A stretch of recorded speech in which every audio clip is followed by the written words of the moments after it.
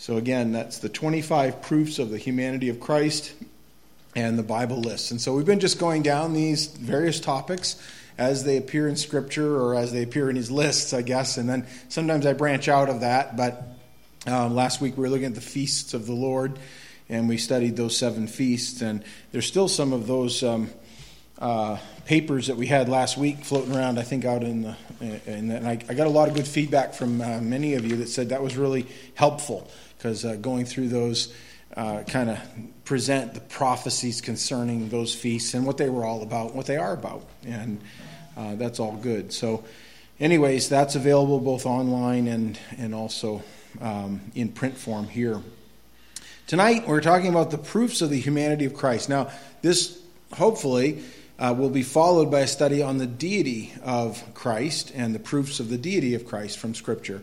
And so we're going to go down through that, and I'm going to look at an attribute of such and then a verse that goes with it. And I would just say in the beginning of this, even before we look into this, that this aspect of who Jesus is and that he is fully man or human is important, and it is unique in the sense that Christianity, among all the world beliefs and religions out there, is unique in that we believe that God came down and put on flesh and yet did not lose his deity in doing so, and yet was fully human. And there's a little bit different. Now you say there's other worldviews out there that might incorporate something similar, and if you look at the ancient Greeks, a lot of their gods that they had, plural gods, were just glorified men and women, and some in very weird, myths associated with that. But they didn't have an aspect of holiness to them. They were nothing more really than the constructs of imagination, and a lot of times just projecting our own weaknesses and failures and moral failures as well on something apart from us. And if you study ancient Greek mythology and a lot of that, it's an attempt, I think, to answer some of the basic questions that all of us have, and yet groping in darkness. And Paul confronted that head on in Athens when he went there, and he said, I perceive you're very religious or superstitious. And he had gone through that marketplace and seeing all the temples and structures dedicated to the various gods.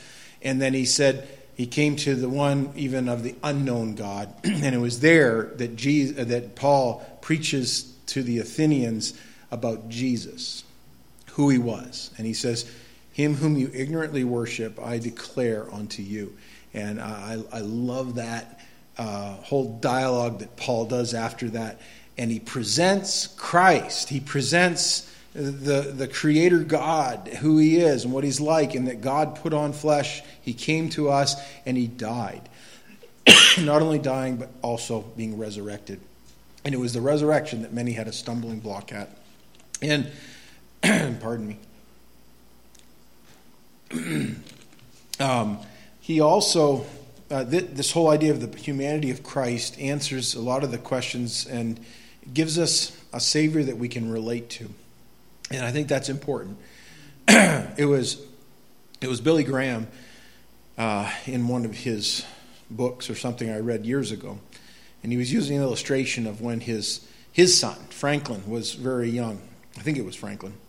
And they were walking along, and they stepped in an anthill. And as he stepped in that anthill, of course, if you've ever done that, it's not a pleasant place to stay, but I'm saying if you step in one, it's total chaos for the ants, You've just disturbed their home, and you look down, and he said, you look down, and there were wounded ants, and there were ants that were scurrying about, and there were theirs trying to grab their larvae, and they were taking those back underground, and it was just a disaster. And his son said to him, he said, Dad, it's too bad we couldn't help them. And he said, to help the ant, you'd have to become an ant.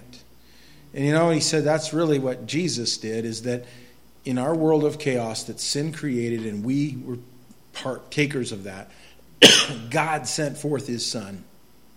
And in doing so, he was able to be our Savior.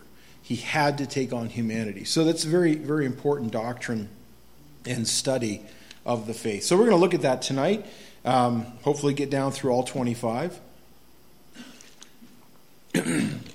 Pardon me as I'm very dry today. I don't know. It's just getting that, I don't know, it rained all day, so it's not that. Just need to drink more water. Now, number one, and before we get started on this, let's commit this again to the Lord here. Father, we thank you for your word, and as we open it up and we look at this topic tonight, I pray it might encourage us, it might help us to better understand our Savior, Jesus Christ. And we thank you, Lord, that you left the glories of heaven to condescend to our realm, being made lower than the angels, having taken on flesh, and humbling yourself even unto obedience and the obedience of death, the obedience of the cross. And Lord, we thank you for that. And we pray tonight you would help us as we open up your book again. In Jesus' name, amen. We have these proofs. Proof number one, he had a human parentage. Now that would be the first thing. You'd say if someone is human, he would have to have parents, right? And we know from Scripture, indeed, Jesus had parents. And of course, his mother being part of the biological part of that, in that she, in the virgin's womb, was prepared the Lord Jesus, his body. And the Old Testament also said of that. In Luke 1:31 it says, "And behold, you will conceive in your womb, and bring forth a son, and shall call his name Jesus." He had human parents. In Galatians chapter 4, we read of more of this. And this is an interesting verse because it says, "But when the fullness of the time had come, God sent forth his son, born of a woman, born under the law." And you see, the realm from which the Son of God comes is from eternity past. And it says God sent forth his Son. But when he sent forth the Son, who's always been the Son, he's eternally the Son, that's his deity, he was born of a woman. God put himself into our history, and he was time date stamped with a birth and a birthday. And he was born under the law. Not only the law of God, but put himself under the law of man and the laws of nature. He who made everything puts himself in the realm where he was controlled by those same laws and the laws of nature, like the law of gravity or whatever else. He did that. And just think about those things. But anyways, that goes with the idea that he had human parentage. He had a human body. We know that from Matthew chapter 26. It says, "For in pouring this fragrant oil on my body, she did it for my burial." And there's many verses we could look at the body of Christ. It's in Zechariah, right? "Thou hast prepared a body for me." And a prophetic view of the preparation of the body of Christ. But here you have the anointing of Jesus' body. And that would be the only time someone would anoint his body. Because remember, when he died and they went to do that on that early morning, he was risen already. And they never had an opportunity. And I've said this many times, but you better anoint the living Jesus because you'll never find a dead one. And this dear lady got it right when she poured out that fragrant oil upon the body of Jesus. He looked like a man. That's another thing. He would say, did he look like a ghost or some kind of, alien of our imagination or something like that? No, he looked like a man. We find that in the dialogue of John 4:9. "Then the woman of Samaria said to him, 'How is it that you, being a Jew?'" He not only looked like a man, he looked like a Jew. And I don't know, I'm not characterizing that. But this Samaritan looked at him and she classified him. She said, "You're a Jewish man. Ask a drink," he says, "a Jew, ask a drink from me, a Samaritan woman, for the Jews have no dealings with the Samaritans." And we know that he looked like that and in full appearance, and we'll look further at what that entails. In Hebrews chapter 2, verse 34, we know that he possessed flesh and blood. That would be another test of proof, right? If he indeed was human, he would have to have flesh and blood, because you have flesh and blood, I have flesh and blood. He wasn't just some apparition or some some spirit that appeared as a man, but was indeed substance. It says, inasmuch then as the children have partaken of flesh and blood, he himself likewise shared in the same. And why? Look what it says. That through death he might destroy him who had the power of death, that is, the devil. The only way that God could destroy death and the devil in the victory of that is to have himself put on flesh and die. There was no other way. And that's extremely important. And by the way, this answers a lot of the false teachings that arose early on right after the time of Christ. The Gnostics would come and they taught things like the flesh is bad and therefore God could not put on flesh because he would have been putting on sin. And that's not a proper teaching of the incarnation at all. He put on flesh so that he could be a savior of people among us, our race of people. And he had to do that. He couldn't do it any other way. How about he possessed flesh? He had to grow.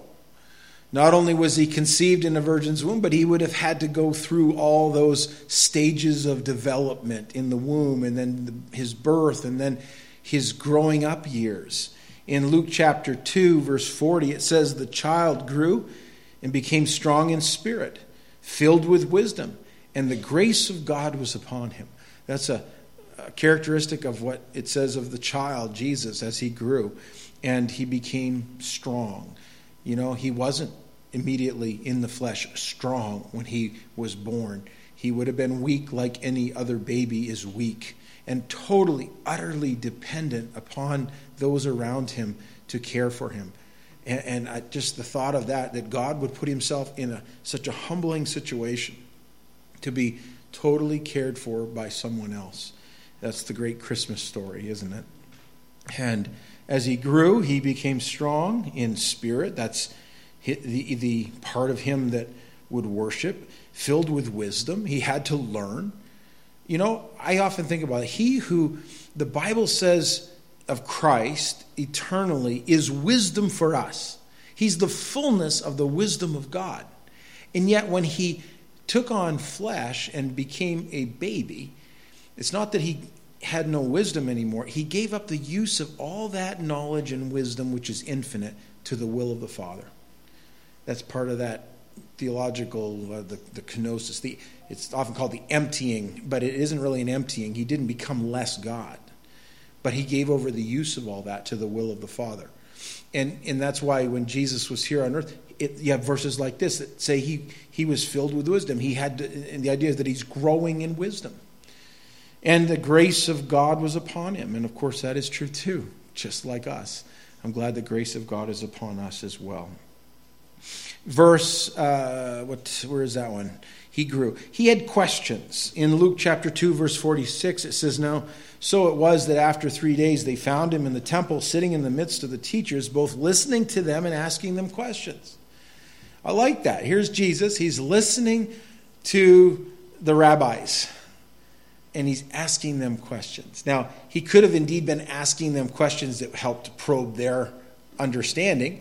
There's some, I think I looked at lists there of questions that Jesus asked. I think just in the Gospels, it's mostly all in the Gospels, that's the record of Jesus' life here on earth mostly, but he asks 307 questions, I think, something like that. Now, some of them are duplicates in other Gospels, but Jesus loved to ask questions. But do you realize when he grew up, he would have had to ask questions? If indeed he gave himself to the will of the Father, and as a child he would have had to go to school, he would have had to learn arithmetic, and he would have had to learn how to measure things, and he would have learned how to speak and talk, and you'd say, well, that should all been there already. Did he just put that on as a facade? No. He did it in that, and according to Philippians, true. He emptied himself. He humbled himself and made himself of no reputation in that way. Part of that wasn't just a show, but it was in reality. He would have had to grow. He would have had to do that. Now, asking questions. I want to know what he asked. Man, that would have been good to sit there and here's this child asking the doctors of the law questions. And they marveled, the Bible says, that he had such wisdom. Of course, right? How about chapter 2, verse 52? He increased in wisdom. It says, and Jesus increased in wisdom and stature and in favor with God and men. He grew up. Just like, that's what you had to do too. If you were a child or are a child or whatever, you grow. And I think of that when our grandsons come over. I got to start it when I was with my granddaughter because she's standing up and taking a few steps now. But I have a support pole in the basement, and on that support pole we've marked their heights and a date. And now every few months when they show up, they want to be measured again, and they keep creeping up. And I was really surprised how tall Levi is now, and he's growing in that his stature.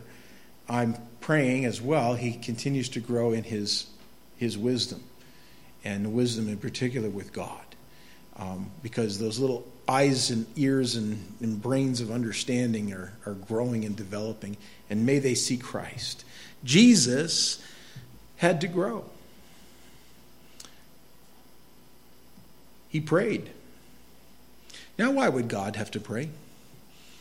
Right?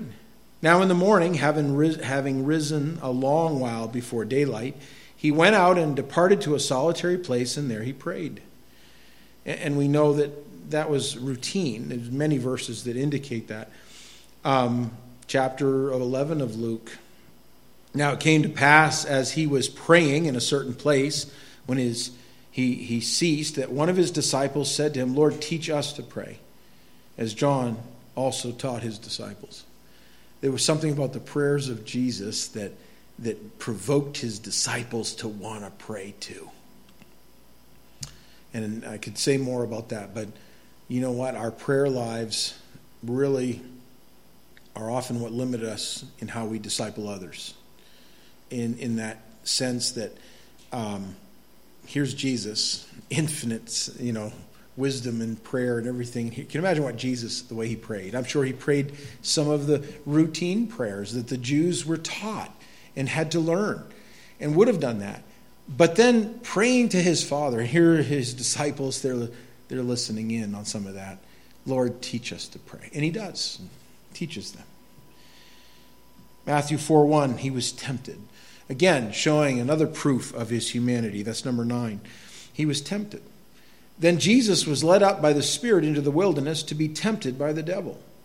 Now, some have asked, well, why would God put himself in that position to be tempted? And I believe the Scripture is clear that God could not sin, Jesus could not sin. As such, the disciples, testify of that. He did no sin, he knew no sin, in him there was no sin. But yet he would go out into the wilderness, and there he would be tempted by the devil. And I find that early. It's right after the baptism of Christ. The very next event in his ministry is a temptation that goes on. And Jesus uses the same tools available to keep that temptation away that we have. And it's the Word of God. Aren't you glad for that? He answers Satan with the Word of God. He could have just gone poof and he would have left if he wanted him to. But instead, he uses what I have available and you have available, the Bible. And that was part of it. But Jesus could not have been tempted in human temptations unless he was human.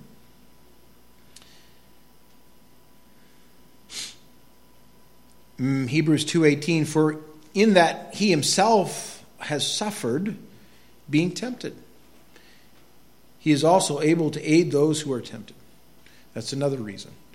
I'm glad. See, this world is filled with a lot of suffering and pain. And, sometimes you just have to look to him. Because you'll never find anybody else that's suffered as much as Jesus did. And I have prayed with people that at times there's occasions that have risen where someone is in just tremendous pain, sometimes nearing death. And I've encouraged believers especially to say, things like try to focus on Jesus at this time, because he's the only one that knows what you're really going through. And I do believe that helps people.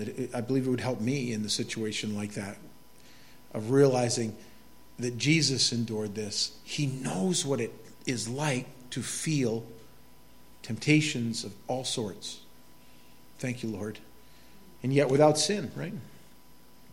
Hebrews 4:15, where it says, For we do not have a high priest who cannot sympathize with our weaknesses, but was in all points tempted as we are, yet without sin. You know, there's this thing we always say that, have you walked in that person's shoes? Generally, we all have common experiences, but there are times when we really haven't walked in someone else's shoes because we're just not that person or haven't had the circumstances like that. And occasionally I'll run into somebody and I'll say, wow, I never knew someone could live in a life like that.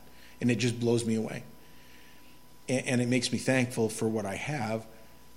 But I often think, how would I, who has never experienced some of this that I just witnessed, how could I sympathize with someone like that? I can do it sort of by just projecting myself, thinking, what would I do in this situation? But I really have never felt some of those things, in occasions. And there's times I have certain experiences, and then, you can easily, share your sympathies, but it's a lot harder. But Jesus has. He has felt every single human emotion.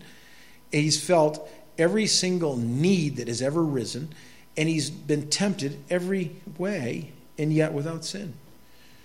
That's the difference between him and me, right? Because often sin arises when we're tempted or when we are pressed in pain. All of a sudden we realize what's really in our hearts, right? Better move along here. Hebrews 5:8. He learned obedience. That's what the Bible says. It says, though he was a son, yet he learned obedience by the things which he suffered. And what it means here in the context is, though he was God, the Son, eternal, yet in human form, he had to learn obedience of suffering. That's the connection there. He would have had to go through the pains of suffering and death to do it for, as the book of Philippians says, and I'll turn to that one because this kind of parallels that. Philippians 2:5, let this mind be in you which was also in Christ Jesus. So that's important. You want your mind like Christ? Listen up. Who being in the form of God did not consider it robbery to be equal with God, because he was God, right?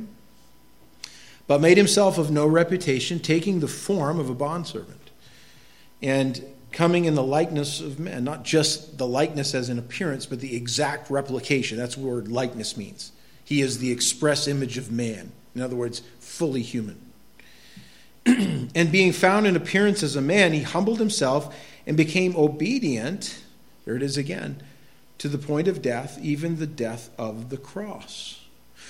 Do you think that when Jesus was there in the Garden of Gethsemane being pressed beyond measure, so much so that his sweat was mingled with blood, and fear rose in his heart? The word agony that is used to describe that time, him being in agony, it's the idea of a rising fear and trepidation that occurs when you're facing death.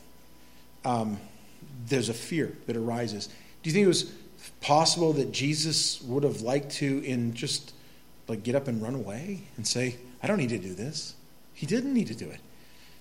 That was in his heart, in the sense of rising fear that would have gripped him in that. But yet he didn't sin and yield to the fear and to the pain and the suffering. He learns obedience. He becomes humble into the very point, obedience to the point of death. And that in that way he becomes our Savior, right? Even the death of the cross, which that's just like the subtitle to the worst death, right? The death of the cross. Matthew chapter 4, verse 2. He hungered. See, you have to be a human being to get hungry. Right? Shut my phone down here and all that. And when he had fasted 40 days and 40 nights afterward, he was hungry.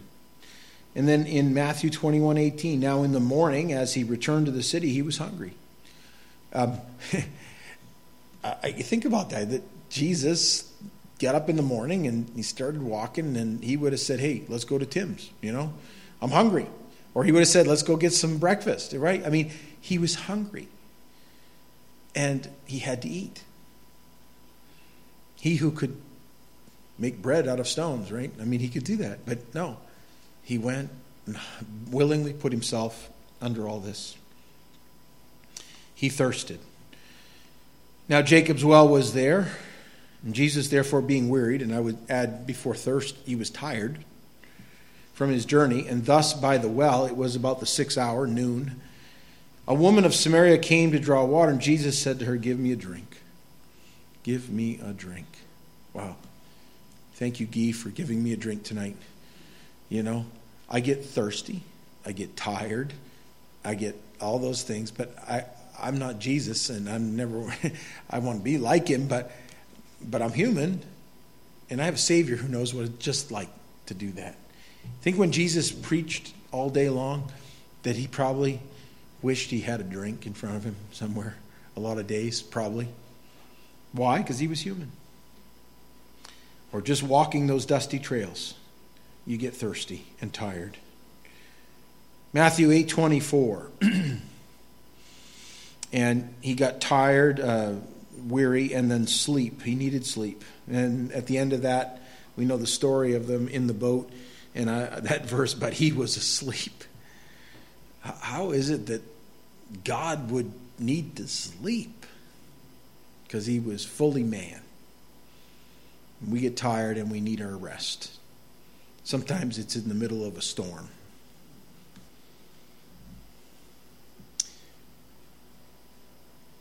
Mark chapter 10, verse 21. He felt emotion like love. Then Jesus, looking at him, loved him. His heart was moved in love for someone else. That's a unique human attribute. I think, certain pets might love you, maybe. I don't know. There's something like that, but they do. But there's a difference of expression, right? Only humans write love songs and poems and send love letters and do all those things. And Jesus would have felt love, compassion. He would have felt that brotherly love. He would have felt that love for, that unconditional love that so often I struggle with, unconditional kind of love. Here Jesus looks out, he sees that. Go your way, sell whatever you have, and give to the poor, and you will have treasure in heaven, and come take up the cross and follow me. Jesus is moved by compassion of this rich young ruler, and yet, and he loved him, yet we know the decision was not a good one for the man. Matthew 9:36. He had compassion. But when he saw the multitudes, he was moved with compassion for them, because they were weary and scattered like sheep having no shepherd. Wow. There's something uniquely human about having compassion on others. And I say that because, again, I think that's where we are divided out. If you just want to lump humans as a species of animal, we aren't, but we are God's part of unique creation. I would say that, again, we are capable of compassion on total strangers. People that indeed may not even ever give any compassion back to us. That's the Christian message, and where we learn that is through Jesus, and ultimately empowered by him as well in that. I was thinking of that because there's images in this last week that have flashed on the news over the terrorist incidents that occurred in Israel, and there's pictures. Of course, everything's on social media now, and pictures of people being led away as captives, kidnapped and tormented, and awful things that have arisen. And there's certain images that are just etched in my mind. And I honestly, the first time, and even now, I think about it, my tears well up in my eyes when I think of like that woman who was taken away from her husband, and she's reaching for him, and they take her away on a motorcycle. And she's screaming for her husband. And she's probably some tunnel in Gaza tonight if she's still alive. And I can only imagine what she might have gone through in the last week if she's still alive. And then I think, if she doesn't know the Lord, she may not even be in a better place. She'll be in a worse place. And if that doesn't move you and doesn't move me, we aren't human. Jesus looked at the multitudes and he wept at times. He had compassion. And I won't go through all the verses, but he was angered at times. He was grieved. He wept. The shortest verse in the Bible, right? John 11:35. Jesus wept. And then in Luke 19, now as he drew near, he saw the city and he wept over it. He wept over it. That great city of Jerusalem. And Jesus cries. And again, you can't do that unless you're human. God knows what it's like to have his heart broken. He experienced joy. And I'm glad for that. Hebrews 12:2, looking unto Jesus, the author and finisher of our faith, who for the joy that was set before him endured the cross. See, he could look beyond the cross and see the joy that it would bring. Amen for that. Luke 10:21. In that hour, Jesus rejoiced in the Spirit and said, I thank you, Father, Lord of heaven and earth, that you have hidden these things from the wise and prudent and revealed them to babes. Even so, Father, for so it seemed good in your sight. In his prayer there to the Father. And he has joy. Oh, that's great. He was troubled. Mark 14, he took Peter, James, and John with him, and he began to be troubled and deeply distressed. Troubled. And that's what that word, trouble and deeply distressed, it's like a further description of what kind of trouble. Have you ever been distressed over something? Something really just grips your heart, and now you're really bothered by it? You ever hear something like, you hear somebody scream, and you know it wasn't just like a little scream of joy or something, but a scream that is something bad is happening, and you're troubled. Here on the backdrop of this is the impending suffering and death of Jesus, and he's troubled. Verse 34, then he said to them, my soul is exceedingly sorrowful, even to death. Stay here and watch. Stay here and watch. Therefore, when Jesus saw her weeping, and the Jews who came with her weeping, he groaned in the spirit and was troubled. Again, here's the account in this part of Jesus' life, and somebody has just died again, and they're troubled. He's troubled, and it ought to trouble us. John 12:27, my soul is troubled. Father, save me from this hour, but for this purpose I came to this hour. He knew, right? He sweat drops of blood. So you have to have flesh and blood to be able to sweat drops of blood, right? And I have, this is just another one of those verses with that, but this is Luke 22, verse 44. And being in agony, he prayed more earnestly. Then his sweat became like great drops of blood falling down to the ground. And no doubt there's this physiology that's going on there, where as he's praying and he's in such turmoil and distress that his capillaries are bursting just under the skin, and he's losing blood in his sweat. I mean, that's what Dr. Luke says. Luke was a medical doctor. He took note of that. So when it says being in agony, Luke adds that a little detail that the other gospel writers don't, because he knew how much agony Jesus must be experiencing, because that's a very rare thing for someone to sweat blood. 1 Peter 4:1. He suffered. Therefore, since Christ suffered for us in the flesh, there it is again, in the flesh, arm yourselves also with the same mind, for he who has suffered in the flesh has ceased from sin. And what Peter is teaching there isn't that we become sinlessly perfect in this life. Sin no longer has dominion over a dead man.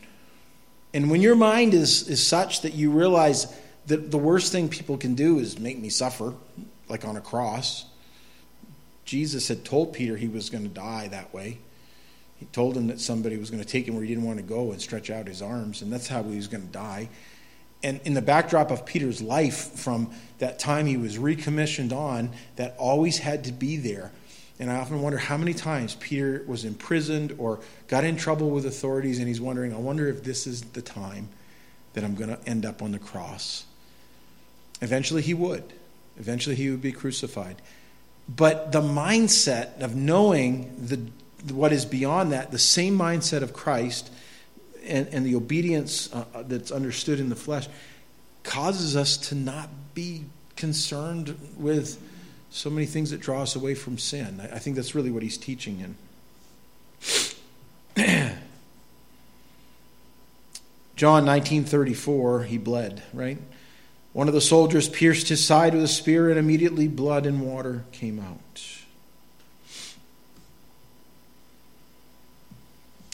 Matthew 27:50, he died.